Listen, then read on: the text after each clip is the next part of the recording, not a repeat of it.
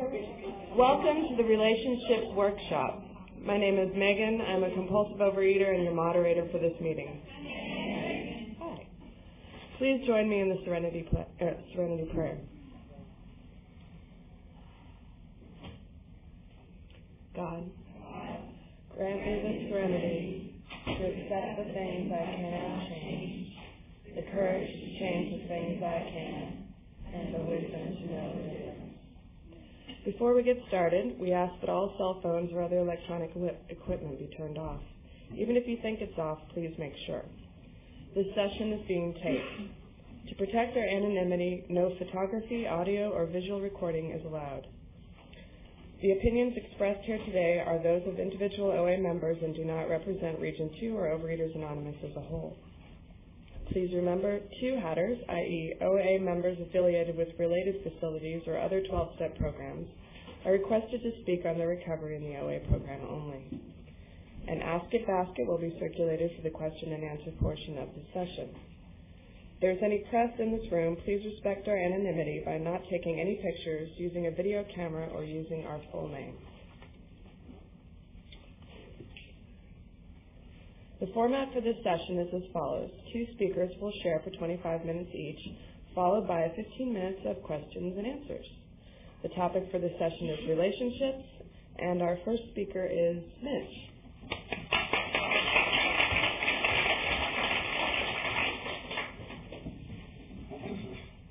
Thank you. My name is Mitch. I'm a compulsive overeater. I'm also anorexic and bulimic. So they told us to speak a little bit about our food and what we're doing today with that, but I think what I'm going to do is try to mix that in with relationships. I am nervous, I'll just say that, and I try my best to come up here and speak from my heart and not from my head, but since we've gotten closer to the convention, my head's come up with some other ideas about what I should say. I am literally powerless over what it thinks and what it wants to dwell on, for the most part. So I let it ramble, and I try not to glom onto any of it, and try to let it pass. And that's been my exercise lately with that. But so anyway, I'm going to start out by, and hopefully the heart will kick in. I want to start out. I came from a family where there wasn't a lot of intimacy. There wasn't any real. I seen my mother touch my father in a loving way one time. And anything else I seen was hostile or violent or nothing. Just kind of blank, dead, kind of emotional kind of feeling between them. It wasn't a healthy household, obviously. Somewhere, though, in me, even as a small child, I remember back wanting to love and wanting to be loved. And I had an idea of what it was, even though I really didn't see it. It wasn't like an intellectual idea. It was an intuitive kind of idea of what love was. And I remember when I was 5, I had a girlfriend. I never asked her to be my girlfriend. She was my girlfriend in my head, Never asked her. And she was my girlfriend for 3 years. And I would give her like these little bottles of perfume and, things like that. I made it kind of obvious that I liked her, but I never asked her to be my girlfriend. She was just my girlfriend. And in the 3rd grade, at 8 years old, she lived on the other block. And I said, hey, I waved, seen her over there, and I waved her over. She said she couldn't cross the street because she had to, her mother was going to call her for dinner, so she was told not to cross the street. And I said, come on, Mom's not going to find out. Come on. So she got halfway across the street, to come over and visit with me, and I went over and snitched on her, told her mom that she had crossed the street. So at 8 years old, I was pushing women out of my life. Go figure, right? I wanted it desperately and was afraid of it at the same time. And it was apparent to me at 8 years old that there was a problem. At 8, I knew there was a problem. The next girlfriend I had was like 4th or 5th grade or something, and we sat next to each other in class, and I remember, I don't really remember this. I was told this story by her years later. It was translated to me, or, told from someone else, that I had found a ring in the play yard at school, and I went to her and said, "Here!" So obviously my communication skills weren't real great, and she took it, so she's my girlfriend. I never asked her, but she's my girlfriend, and she was my girlfriend for 2 years, I think 4th and 5th grade, and and it didn't get much better than that either. I'll tell you the truth. I really struggled with opening up and being honest and saying what I wanted, or even telling somebody that I liked them.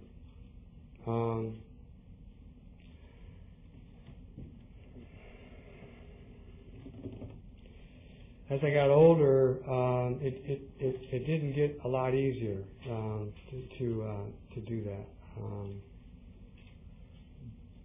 Basically, I remember reading a book one time. In the book, they broke it down into 2 categories. There was seekers and soughts. And seekers were people that actually went out and asked people out, and they seeked the relationship.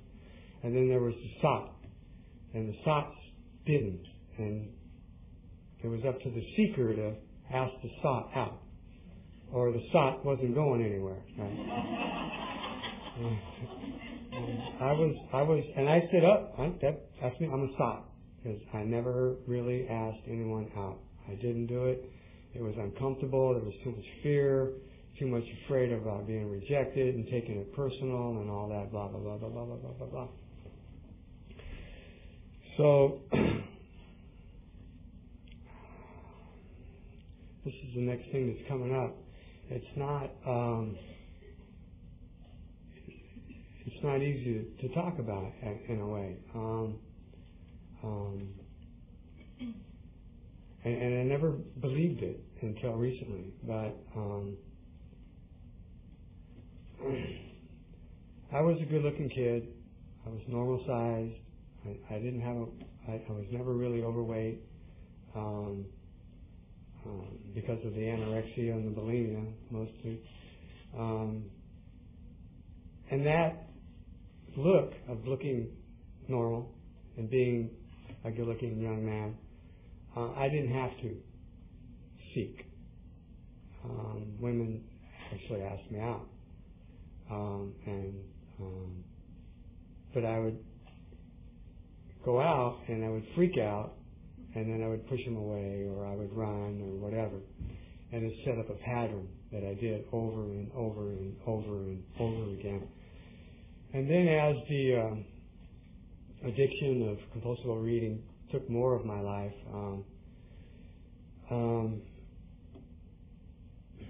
and the bulimia and everything, in regards to relationships, what I would do was that I would get into a relationship, and because I couldn't handle the emotional stuff that would come up around being intimate and being in a relationship, I would eat. And I would eat, and I would eat, and I would eat, and I'd start putting on the weight. And I would always get to a certain weight, which was about 25 pounds more than I am right now. And I was never any higher than that. So I know my story doesn't reflect on the outside any stories, but what was going on inside was just a tremendous amount of feeling of not feeling enough, not feeling like I fit in anywhere I belonged, and feeling different. And not feeling lovable. And I would eat behind that. And the fact that I was in a relationship with somebody caused a tremendous amount of fear, and I always felt like I was going to get hurt. And I just would get afraid, and I would eat. And then, as I said, I'd get to that certain weight, and then I would blow up, and I would blow up angrily, because that's all I seen in my family as well as growing up, and that's all I knew. So I would blow up and leave. If they wouldn't go away, I would leave. And so that's the other pattern that would come up, and I can't tell you how many times I did that. I can't tell you how many times and then when I would get out of the relationship, I would starve and go to the gym, and compulsively go to the gym for anywhere from 2.5 to 4.5 hours a day, 5 to 7 days a week. And I would hurt myself that way. Every joint in my body was hurting, and I'm paying some of the price for that these days. And I would starve. I'd go on some stupid fast diet where, you're supposed to drink your breakfast and your lunch and then have a sensible meal. And my sensible meal was a salad, and I would lose the weight really quickly. And my friends would look at me like, hey, it's time for you to have a cheeseburger or something, And I was, I'm just getting down to my date bait weight, That's all. That's the way I justified it, I got to be at my date bait weight, like that's going to help, And it was always going to be 5 more pounds, and then I was going to feel enough, and then 5 more pounds, and I was going to be enough. And it never, no matter how many of those 5 pounds I lost, it was never enough, it was never enough. Eventually, someone would ask me out. I would go out with them. I'd be in a relationship with them. It was pretty much first date, And I never got to know them. I never found out if I liked them or if I cared about them or anything. It was like they asked me out, I went out with them. I didn't have enough self-esteem to say no for the most part, and it was really a struggle. So anyway. And then, of course, I get into this relationship, and I would start eating again, and then blow up, and they'd either leave or I'd leave, and it was just, this is what my life was like. And I desperately wanted this thing called relationships, and at the same time, I was just incapable of having a relationship. It's just incapable. I didn't have the tools. I didn't have anything like that to keep me in a relationship. I didn't have it. And it was incapable. And a lot of times I got into places where I was just hopeless. I just got hopeless and said, it's not going to work for me. And I would either just run amok and behave in sexual ways that could have caused me to, end up with AIDS or something else. And that never happened. But I'm grateful for that. But it wasn't like that was stopping me from behaving that way. Because it wasn't about, I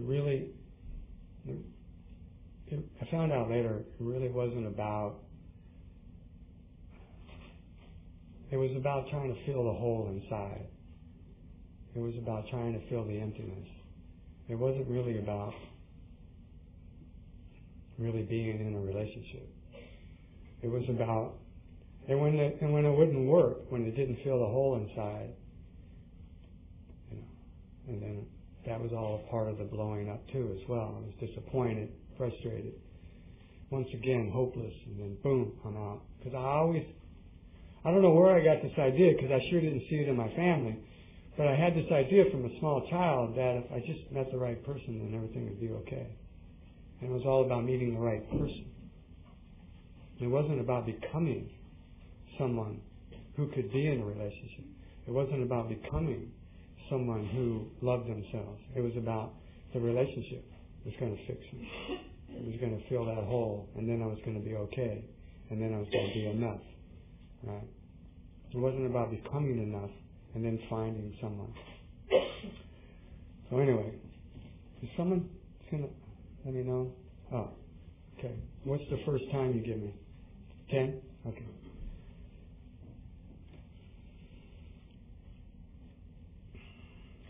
Where am I at?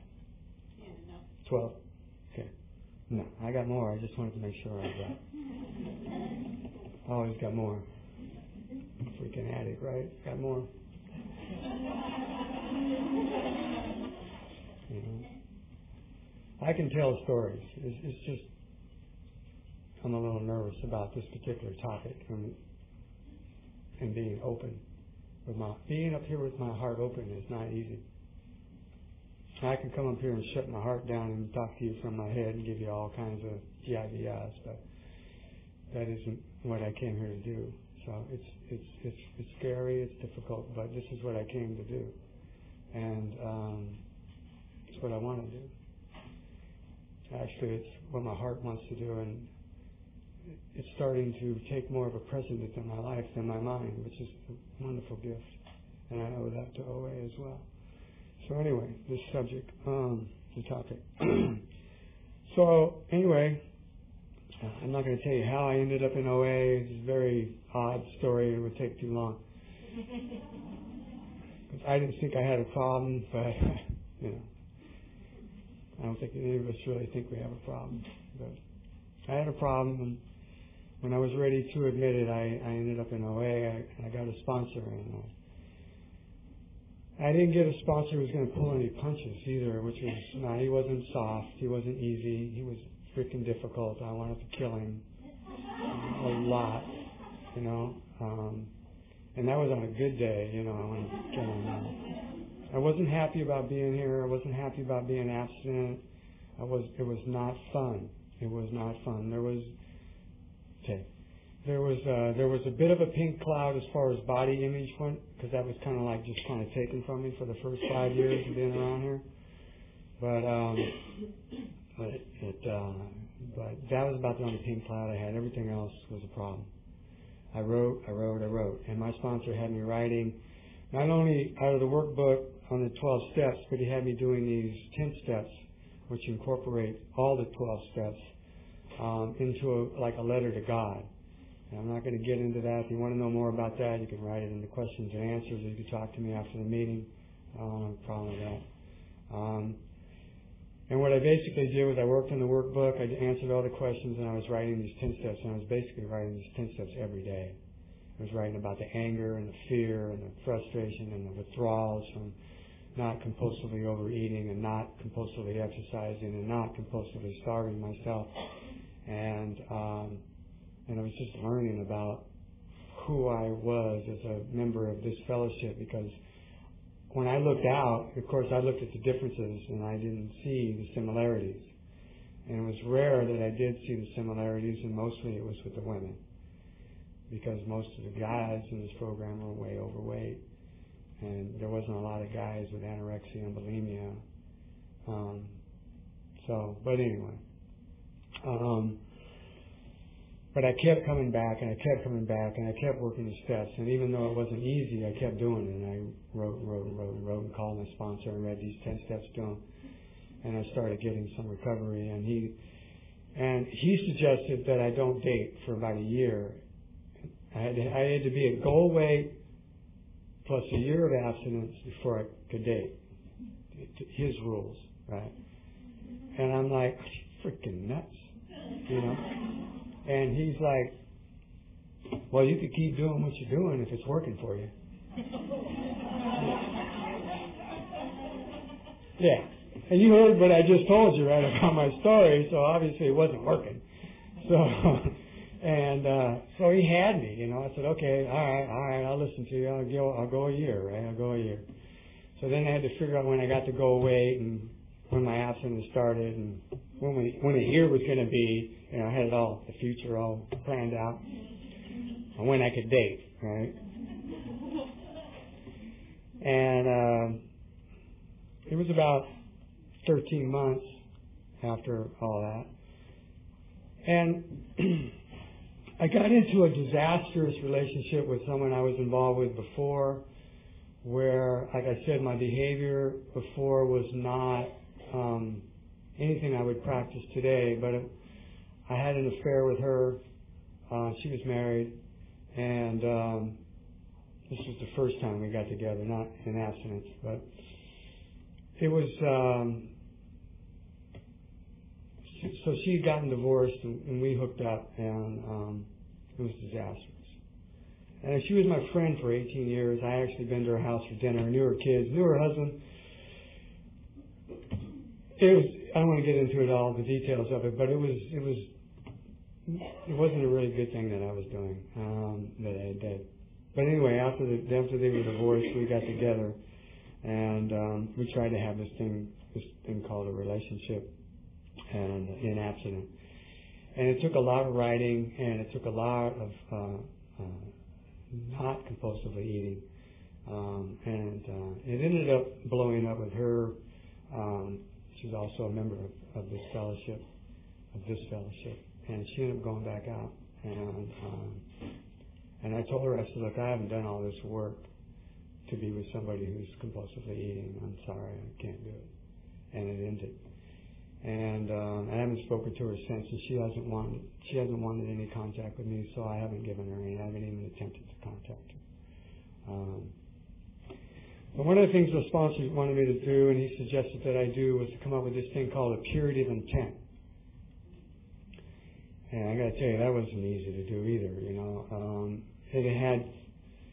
It had three categories in the purity of intent, and he told me about where he had learned it. He had learned it from somebody in the program that had mentioned that he had a purity of intent, and his purity of intent was that if he met somebody, like at a convention, and that if the next time he met this person, if he could remember their name, then he could sleep with them.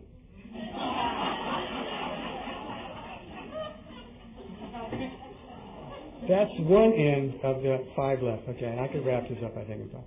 That's one end of the purity of intent. He says, well, that guy ended up not staying abstinent. Not surprising, but, hey, that was his purity of intent. And my sponsor said there's three categories to it. One is, what is it you want? What is it you really want? Not just what you think you want, what society says you want. What is it you really want out of a relationship? That's the first one. So I had to come up with that. And of course, it brought up the childhood, the kid who wanted the marriage, wanted to be married. That was it. I wanted to be married. The second part of that is, what is that going to look like? What is that relationship going to look like? And I had like maybe 10 or 12 things on what I'm not going to tell you, but 10 or 12 things on what that was going to look like, what it was going to look like. The third part of this, and this is the most difficult part, is that what am I willing to do differently to make that happen? Because obviously what I was doing wasn't working. So there's things in there like, work the steps, go slow, which of course is one of my sponsor's ideas. It's not one of mine, but I adopted it. It made sense, since I'd never done it, right? And then there was just a whole list of things for that, of what I was willing to do differently, and how I was willing to do that differently.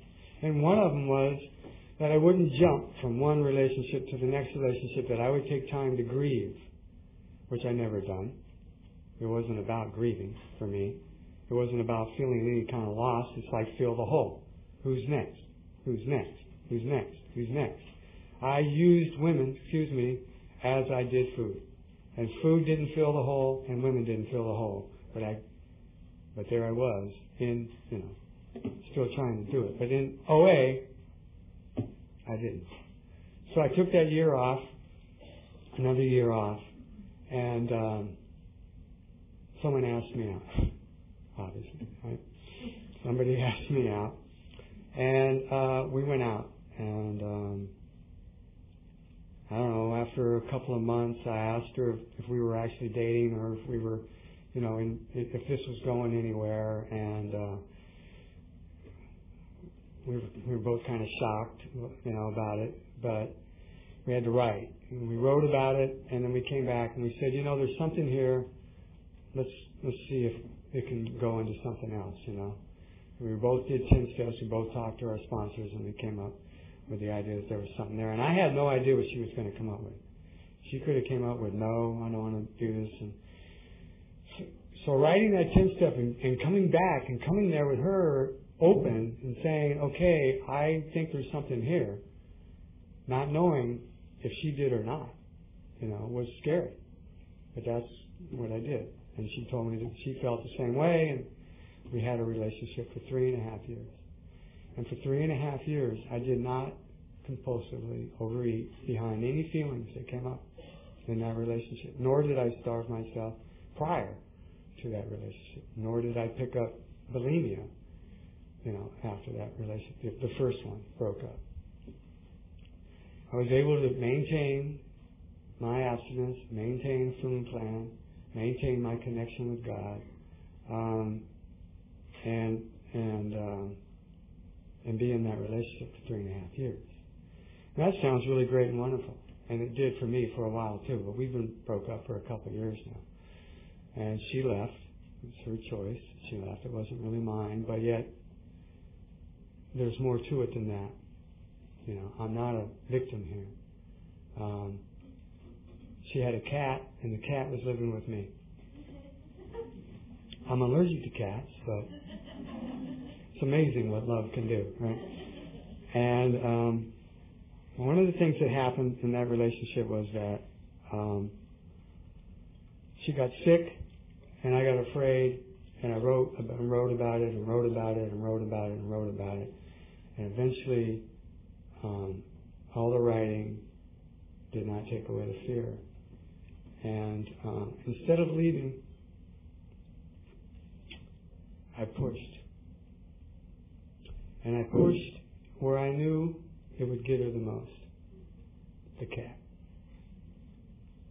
And I started squirting the cat with a water bottle when it would behave like a cat.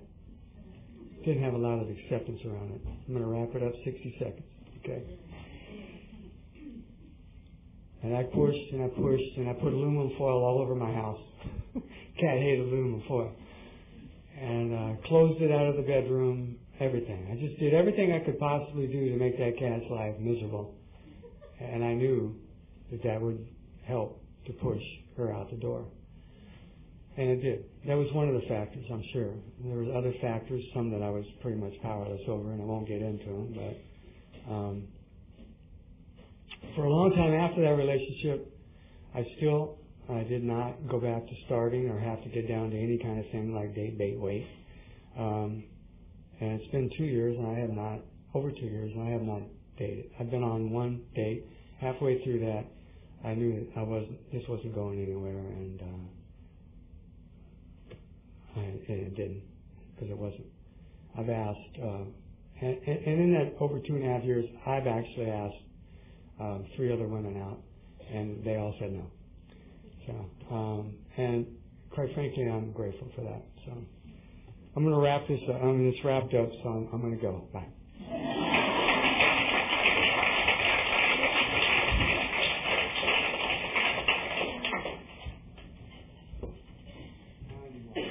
Thanks, Mitch. There's some empty seats if you all want to fill them in. You're welcome to do that. Our second speaker is Suzanne. Let's welcome Suzanne.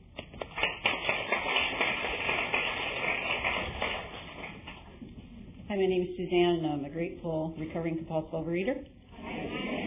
And the reason I can say that I'm grateful today is because I have relationships. And I have relationships that are long-time relationships.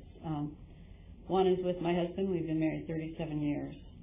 And he's a wonderful man, and I'm a wonderful wife today because of the fellowship. And learning how to do relationships, it wasn't always that way. I was born August 2nd, 1942, into a family of alcoholics, and my dad incested me for the first 5 years. So my first relationship was one of trusting and loving somebody that couldn't be loved or didn't love or trust. You couldn't trust. But it didn't make me stop being loyal, and it didn't make me stop loving him. I still loved him. And I was Daddy's little girl. I had 2 brothers and sisters, and I was the favorite. And I thought my role in relationships was to entertain. I thought that's what I had to do, was make you laugh. And I used food from the time I was small. My dad gave it to me to keep me quiet. And he gave me my favorite foods, and I ate them, and I stayed quiet.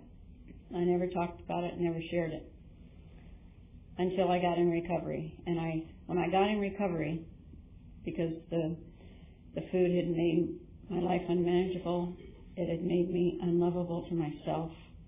I was always on my mind. I always thought about me and what could I get out of everything in every relationship. I didn't look at relationships. I just did them. I'm a runner. I wanted to run all the time and run into, anything but stand still and hurt. And when I came to OA in September 10th, 1981, I started abstaining. And when I started abstaining, I started feeling. And when I started feeling, I started hurting. The very first thing I did was started hurting. And I've always been a writer, and I had my step 1, 2, 3. I did come to love and trust my higher power. I did come to believe in my higher power, and I knew that he was up all night, and I had to sleep, so I wrote it at night to him, and he was going to be up all night so he could worry about these things, and I'd go to sleep. And, I did my 4th and 5th step, and when I did that, my past was my past. What I had done my whole life is I knew what men wanted, so I gave them sex instead of a relationship. That's what they got, and that was the end of that. They're happy, I'm happy, and leave me alone. Let me go do my thing. And so I didn't really even know what men were about. I found out what men were about in as far as relationship with men and women. I found out what they were about in program by talking and listening to men share. And I was told by a guy one night after a meeting, I was talking to him about his relationship with his wife because they just seemed really happy. Those happy couples, you see. And here I was at home with my husband, and he's talking to everybody in the world on the ham set. And I'm just, making dinner and taking care of our twins and my other daughter, and, not paying too much attention to my husband at all. Not at all. And this guy said to me, "Why don't you try dating your husband?" And I said, "What do you mean dating?" And he says, "Do you have sex with him?" And I said, "Of course. That's not a problem." And he says, "Well, what does he like?" I had no idea what he liked. And so we started date night. We started going on dates. And at the very same time, we were having a lot of trouble with my oldest daughter. She was 13 at the time.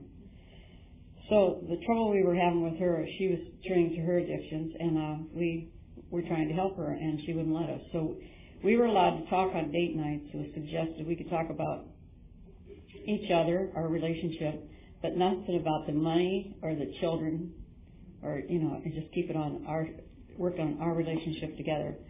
So it was real hard to be out and not focus on the children or not focus on money, which is his favorite topic, and my favorite topic is children. We were just supposed to talk about each other and what our goals were and what we wanted to do when we grew up, and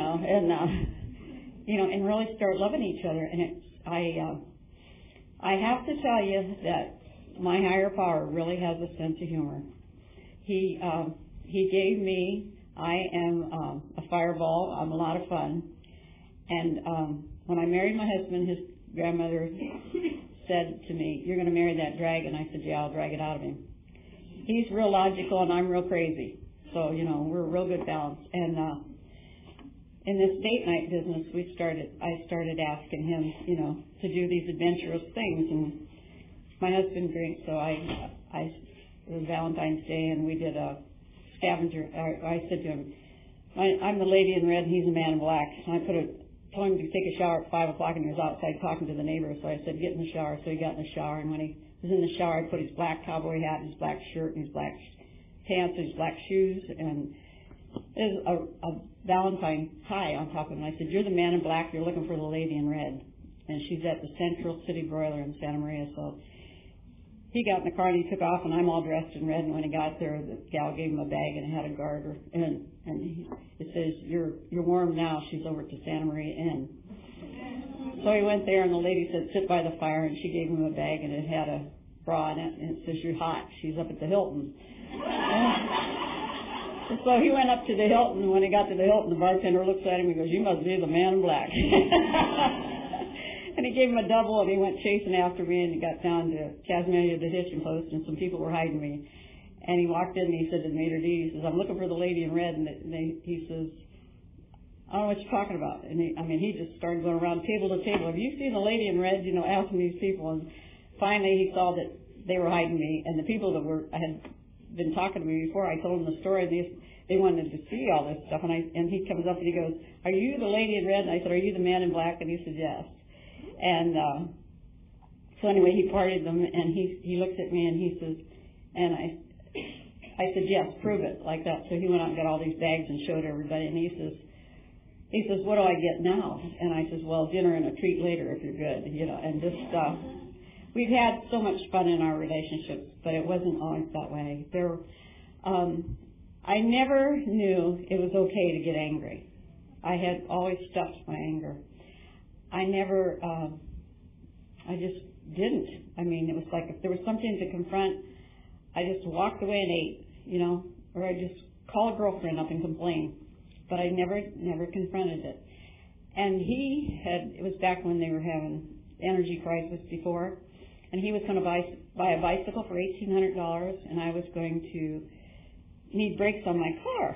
So I thought the brakes on my car were priority, and he thought the bicycle was priority. So he told me I couldn't get the brakes fixed on my car.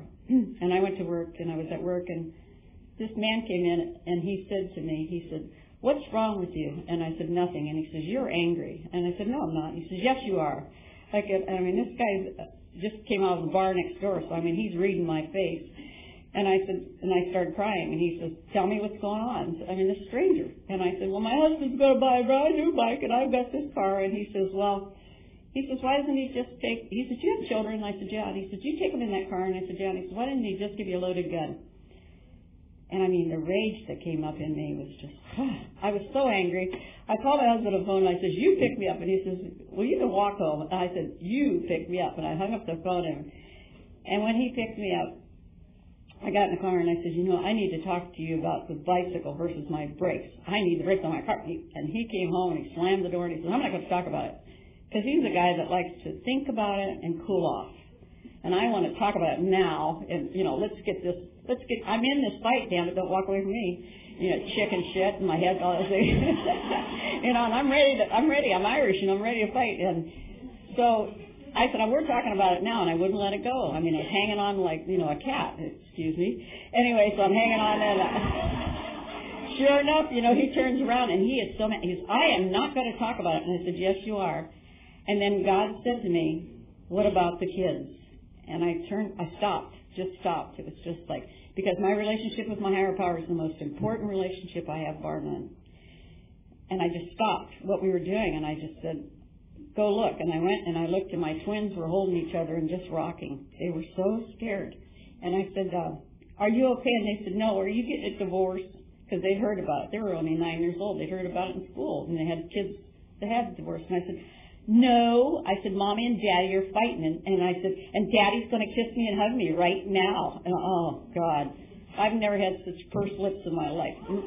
Like that, And he kissed me, and he held me, and he says, "And Mom's getting her brakes fixed on Monday, and I'm getting my bicycle on Tuesday." And, it was so healthy. It was so healthy. And in that first 2 years of my abstinence, I said to God, "If anything comes between me and you, it has to go."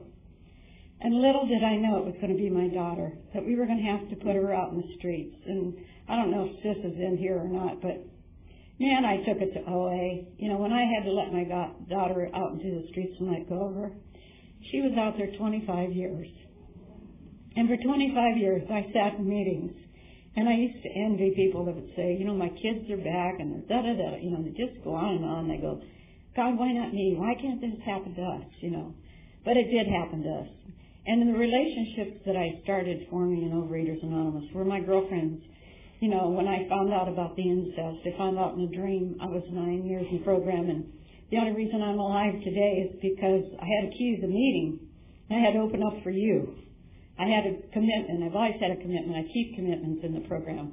I'm committed to this program. If I die tonight, I've been abstinent. If I die 20 years from now, I'm going to be abstinent. Because it is the most important thing in the world to me, because I can have a relationship. I can tell you, but I'm the real me. I'm not standing up here pretending that I'm not who I am. I'm not damaged goods. You know, I'm sorry that it happened to me, that I had incest. I'm sorry that, you know, I had to put my daughter in the street, but she's back with us now. She came back 2 years later, 2 years ago. And when she came back to us, it was after she was in a horrible accident. And it was the women in the program that kept praying for me and thinking and praying with me. And, you know, my relationship with my higher power, my husband and I are both in a church band, and we sing, and we have a ball, and we pray together, and we pray before we eat, and we just love each other, and we love our kids. And my kids, we have a policy in our house. If you want money, you go to Dad. If you want relationship problems, you go to Mom. You know, so who's the one that gets all the calls? And who's the one that has to say, this too shall pass, it'll all work out. If God wants you together, you'll be together, you know. It's none of my business, you know, and all those things, and just love them. Oh, that's the other, relationships with sponsors. My sponsors, I mean, I can call my sponsor anytime, day or night. And I don't mean to say that that has not happened, because it has. When the pain has been bad for me, I've called her. And she's called me. Sometimes I think, who sponsors who? And she's been in OA for 33 years, and she's a wonderful woman, and I absolutely adore Mary. She's wonderful. And she and I talk, and we just look like, what's going on? She called me one time, and she said, Suzanne, I need you to come over. And I said, what for? And she says, I'm going to binge. And I had no idea what overeaters do, you know, behind closed doors. I know what I did, but I had no idea what you guys do. And we went to the restaurant, and she ordered everything on the menu there. And I mean, it was like a Taco Bell place, you know, where you can order a lot of stuff for cheap. And she ordered, and she sat down, and I said, can we pray before we eat? You know, because that's what I do, and she doesn't, but I said I do. So anyway, so I prayed, and she sat there, and we started talking, and all of a sudden she just stopped eating, and she says, I want you to know, Suzanne, if you hadn't been here and you hadn't cared, I would have finished all this. Thank you for coming. And she said, I want you to be of service like that at all times with people. Just be there for them. And she taught me that, and, you know, the women taught me that, and hanging in there with the women. I love and adore women today. I like the men, and I love you in the fact that I want you to be abstinent, and I want you to live. But I love the women. And the reason I love the women is I can talk to them heart to heart. I can listen to them. I can be there for them. Now, the relationship I told you about with my dad that was a hard relationship, because when I got abstinent down in Seal Beach, California, and I moved 16 years ago up to Nipomo. And the day that I left, they had a service at our church, and it's called the farewell service, and everybody, you know, prayed on us. And my sister came up to me, and she said to me, it happened to me too. And I remember just crying, and I said, oh God, why tell me now I'm leaving? Why tell me now? And she says, because I couldn't tell you before. You know, and I remember just crying all the way back home to my house, you know, and saying, and it's, I'm that way. I don't care if the pain happens to me, but I don't want it to happen to you. I just love people so much.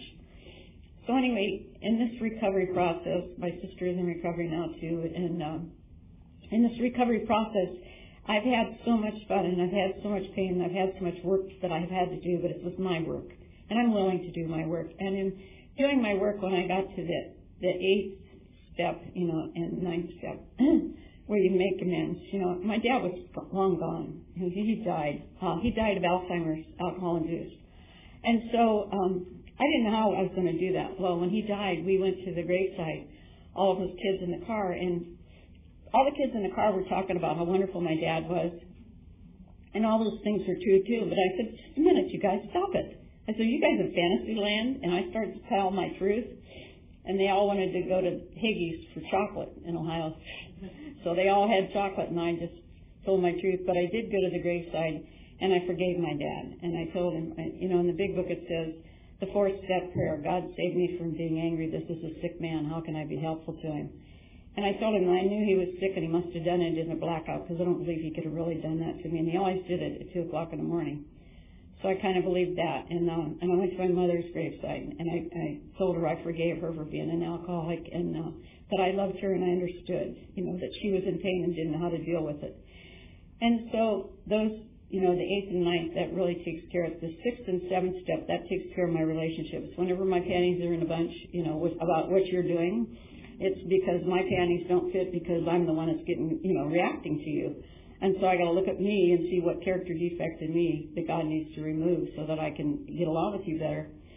I love everybody that's in the program, and my relationship with my sponsor in Santa Maria was so long and so trusting. And every night I would call her at 5 o'clock and I'd do a 10th step with her.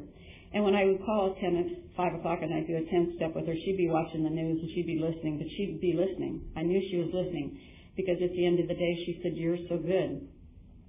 And I would cry and I'd hang up the phone because my dad would tell me, "You're no good." And I believed that script until my sponsor kept telling me I was good. And I finally one day said, "Thank you." And I accepted it. It takes me a while to accept love and stuff, but I do accept it eventually. And I know I am good. And I know I'm kind. And I know I'm loving. And I know that I've forgiven. When I did my 8th step, I didn't know how I was going to make amends to my dad. I didn't know how to do that because, I did go read the letter to him. But then God told me there was a program, and it was where people dress up like the doll Raggedy Ann or Andy. Guys become Andys and gals become Raggedy Anns, and we go to convalescent hospitals. So that's what God had me do, is I couldn't love my dad, so I could go to the convalescent hospital, and I could be with them. And I have to tell you about Ray. That was my dad's name. I went to the convalescent hospital, and the nurse came up to me, and she said, "We have the grouchiest old guy here, and his name is Ray." And the minute she said Ray, my stomach, it's like God punched me in the stomach. I got scared. Just fear came over me. And she says, he needs a Raggedy Ann visit. So I went in and I knocked on the door and I said, "Ray?" And he said, "What do you want?" And I said, "It's Raggedy Ann. I came to visit you."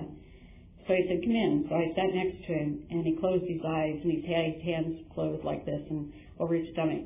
And I said, I just sat there for 15 minutes and he opened his eye and he goes, "You still here?"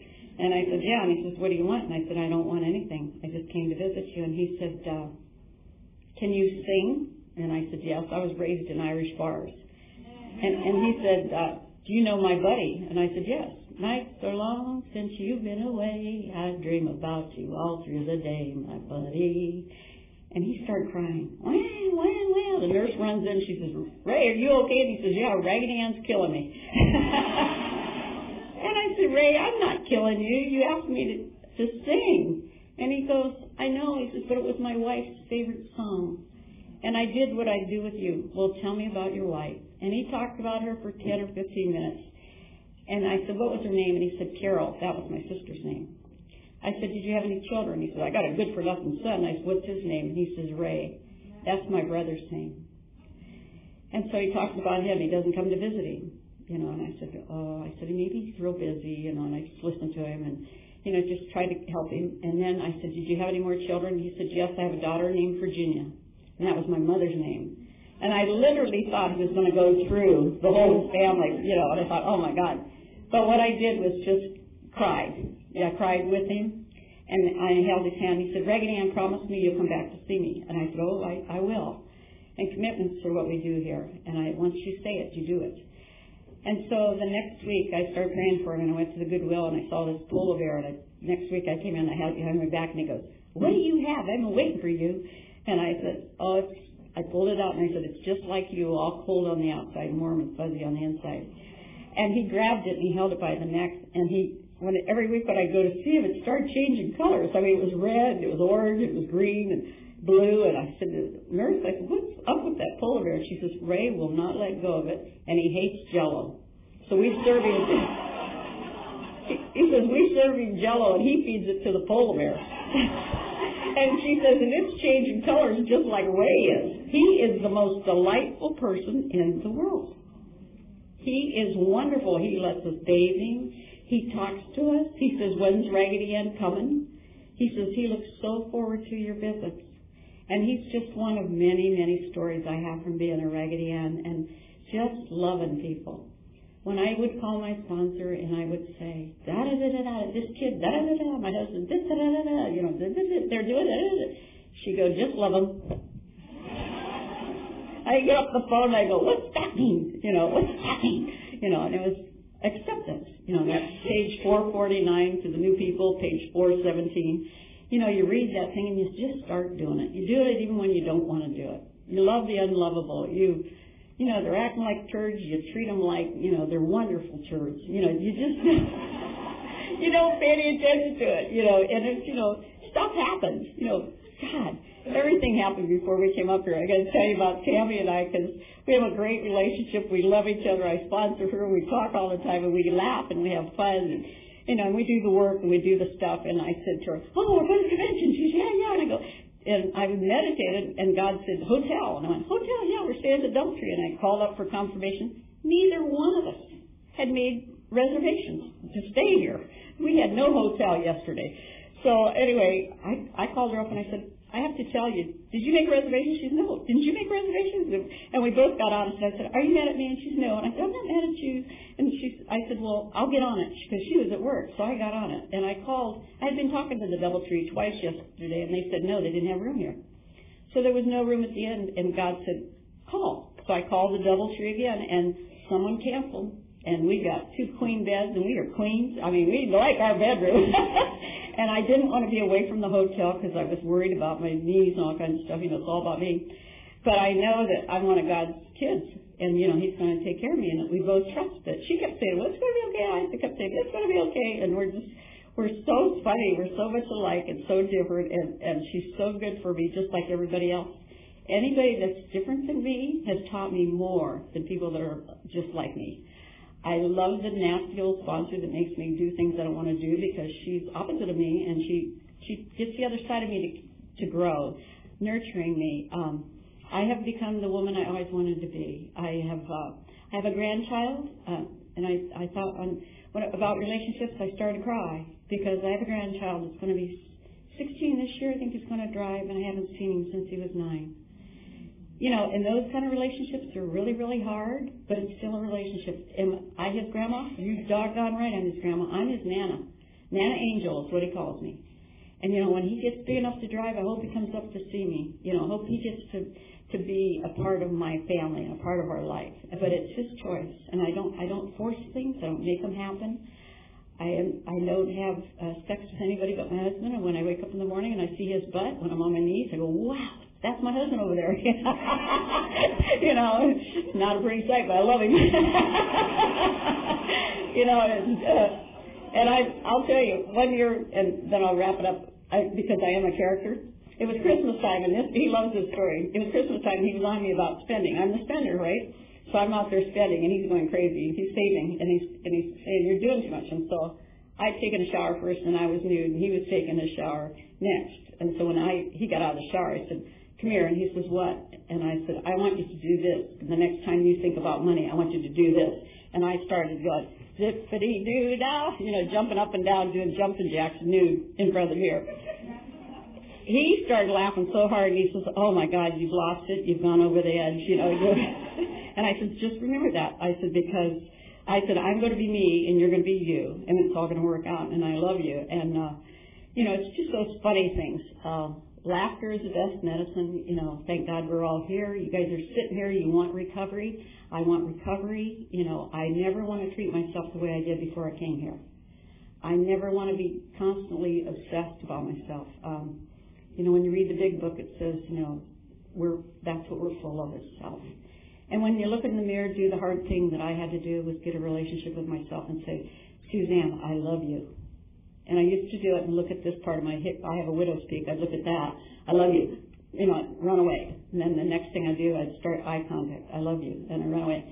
And then I started loving my arms and my thighs and my knees. And when I had them replaced, I was so grateful they worked. And the doctor says, you know, that lady, we're not going to slow her down anyway, so we might as well do a good job on her knees. And I just love this program. I love women and men in the program, and I'm here because I'm not all there. Thanks for letting me share.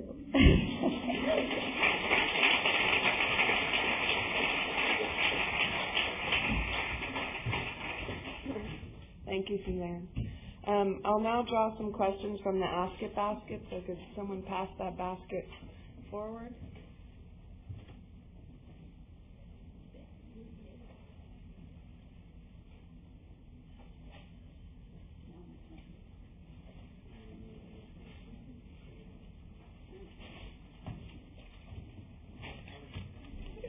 Oh, yes, good. So we'll do this for about 15 minutes. We're not going to get through them all.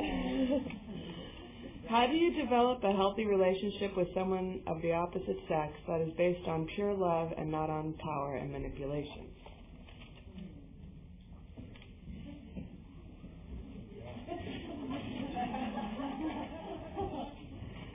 I got the cue. She looked at me. I guess she wanted me to answer that one.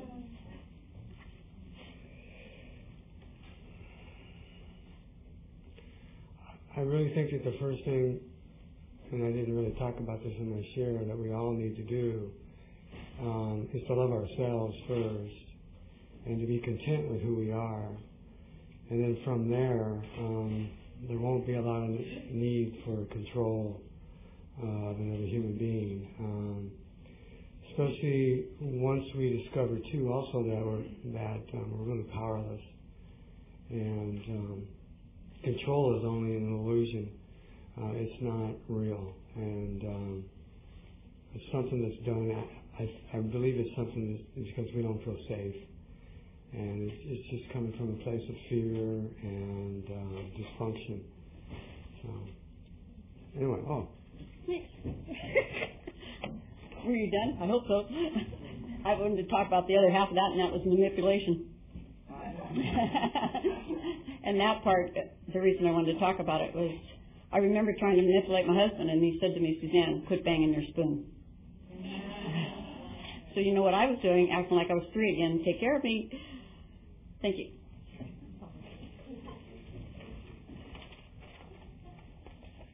Does the love of your higher power help you to feel lovable and okay just as you are?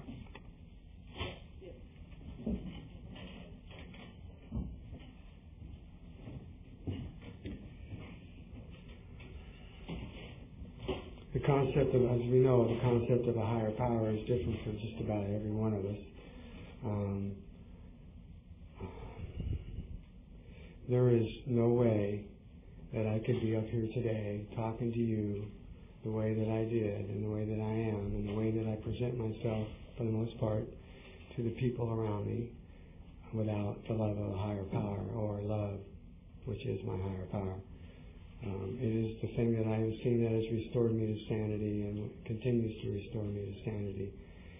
I remember talking to my sponsor about this subject, and I said, all I really want to have for people is love. I don't want to have anger or fear or to be closed. I just want to be an instrument of love. And he said, why? And I said, because that's the direction I'm moving in, and that's where I want to be, and I want to go there. There was no other reason other than to just do that. And without that, I can't have a relationship. It's something else for me.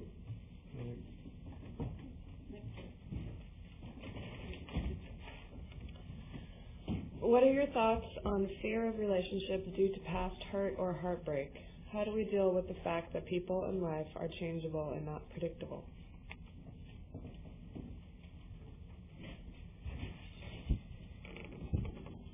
Well, for me, I just have healthy boundaries, try to have healthy boundaries with myself and trust people until they prove untrustworthy. And I'm very cautious today, and I wait a while. I don't jump in, with all like I used to. So the change has to be within me, but I do trust, and I do wait and see what God's doing with it, and I listen. Just really listen for the divine order in it. Thanks.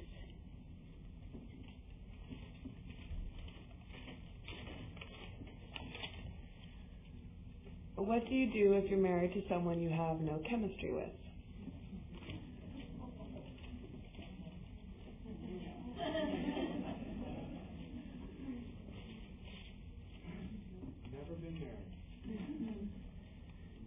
How has your relationships changed since being in recovery? Do you say no often or set boundaries?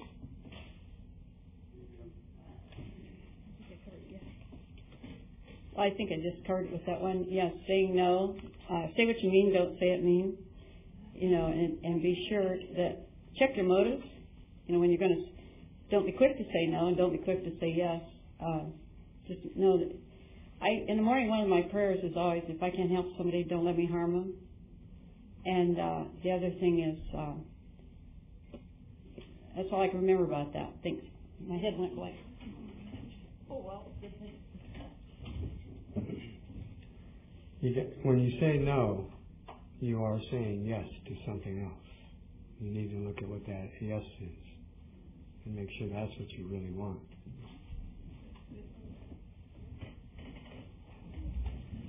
This one says, thank you for your openness and honesty. You helped me today.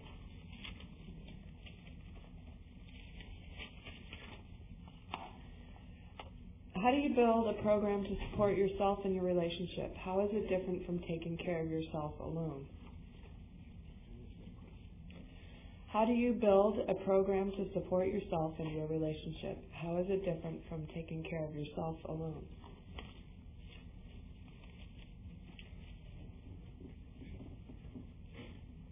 Well, together we can. That's, before a program, I never asked for help. I thought I knew everything. And when I tried to do something alone, I used to get myself in trouble. My best thinking got me here, so I'm better off if I use your thinking, to help me with, everything. What to do next, the next indicated thing to do, run it by somebody. I can't do it alone. I'm so grateful that I know, because that's isolation to me. Thanks.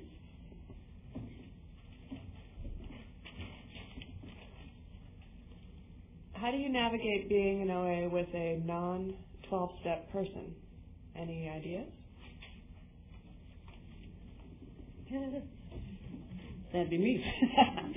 What I do is my own business. It's my program. It's our program. It's the program, and I just work it. I am the only big book they'll ever read, maybe. I am a living example. You want to know if I'm in 12 steps? Spend the weekend with me. Because I do this no matter what, no matter if anybody else does it or what they're doing. That is none of my business. I have a lot of family members, and like I say, the only people in my immediate family that are in program is me.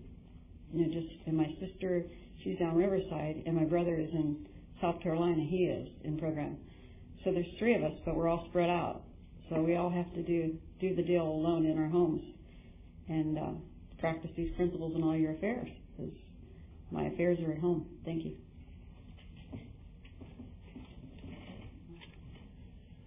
What tools have you found helpful in getting past the fear and truly seeking the romantic intimacy you desire?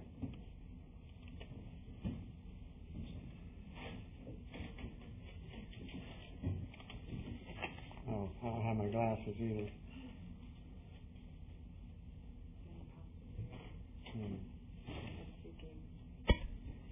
I think I touched upon this when I was talking in my share, and the greatest tool that ever got me beyond that was the 10-step that I was talking about. I would not have been capable of being in that relationship for 3.5 years without the 10-step and a food plan. I just couldn't have done it. And those are the tools. Those are the two big tools. OA has given me the foundation and the ability through the tools of the steps, especially the 10-step, to look at my behavior and to see that I want to do things differently, and gives me a way of doing those differently.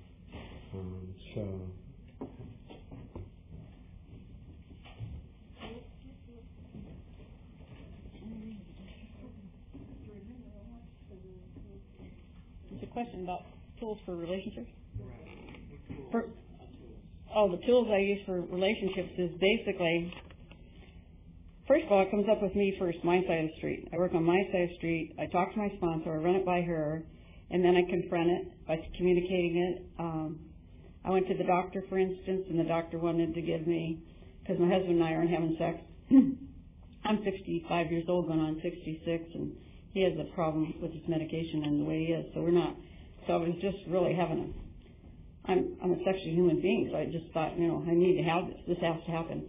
And I just got more and more fear about it. If I say anything, he'll leave me, oh God, So I went to the doctor, and she immediately says, well, I'm going to give you antidepressants. You sound like you're antidepressant. I said, oh no, you're not giving me anything. I'm going to work my program.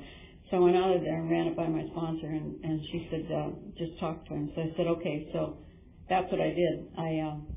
I talked to him about it, and I told him, I said, what I really want and what I really need, because I didn't sign up for no affection, and so we worked it out. We compromised. We work it out. We hold each other, and we talk to each other. We're there for each other. Men are very sexy running the vacuum cleaner, so I want you guys to know that. Or cleaning the windows, when cleaning, woo, looks real good to me. So a lot of those things are really good for me, because my husband, when I look at his eyes, my stomach still flips. I just adore this man after 37 years, and I want to be with him till I die, and I hope we do get to be together till we die.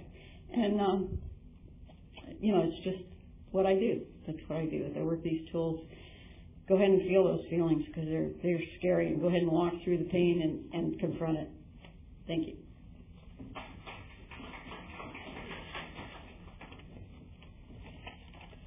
How do you draw the line between accepting other people for who they are and setting your own boundaries? How do the two work together?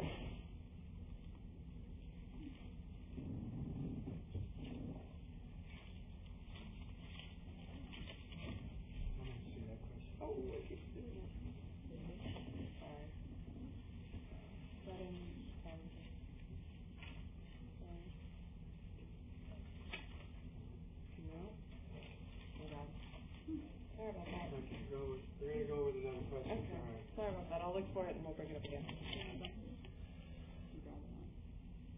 When you know television is a trigger, how do you deal with a spouse who wants to have dinner in front of the television? Eating together in front of the TV has become a routine.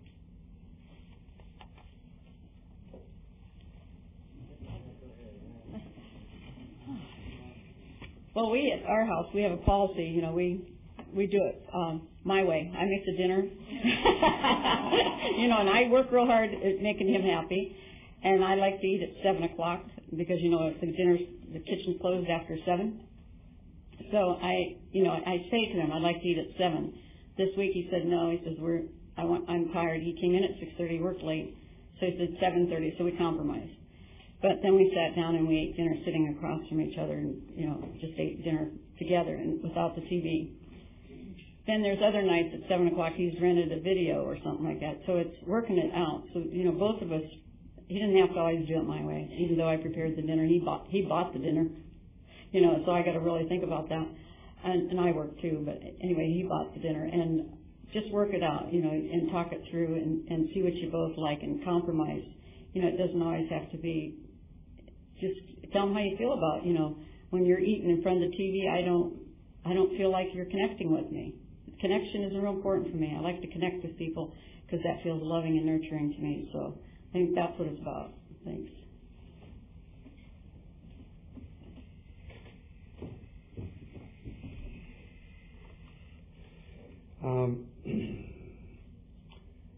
I don't have a problem with watching television and eating at the same time as other people do in this fellowship.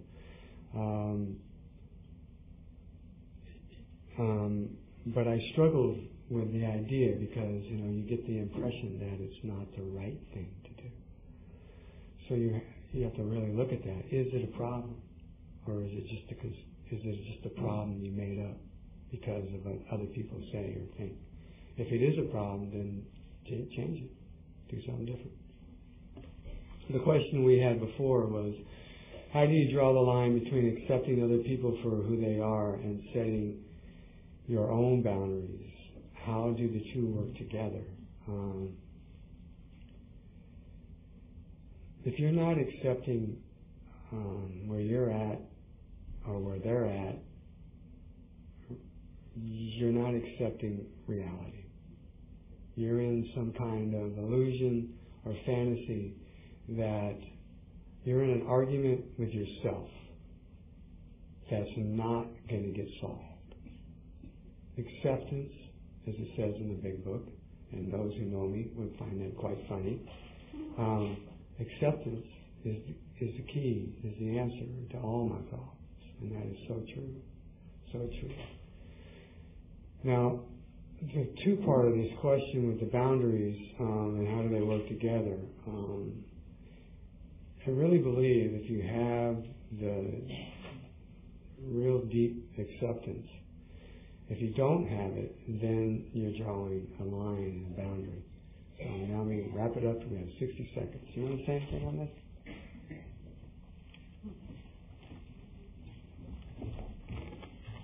Well, I think the line is that my husband and I, because we're both married, we both have the same thing that we know about each other, and that he puts God first, himself second, and then me third.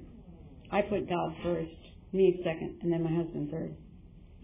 And God's in the middle, and he'll work it out with us. And we just need to pray about it and just wait until the right answer comes. It says in the Big Book, that's one of the promises. It'll come. If you keep cleaning your side of the street in your house, if your house is in order, the answers will come. So that's the boundary to set. Use the Big Book, and the tools are in there. The Big Book is about relationships. The whole thing is about relationships. Dr. Bob and Bill started this, the whole thing. And so I think that's why I set my own boundaries, is I just keep working on me. Thanks.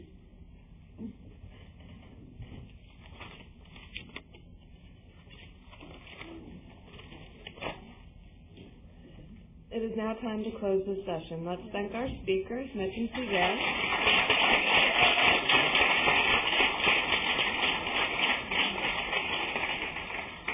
Please stand and join hands as we close.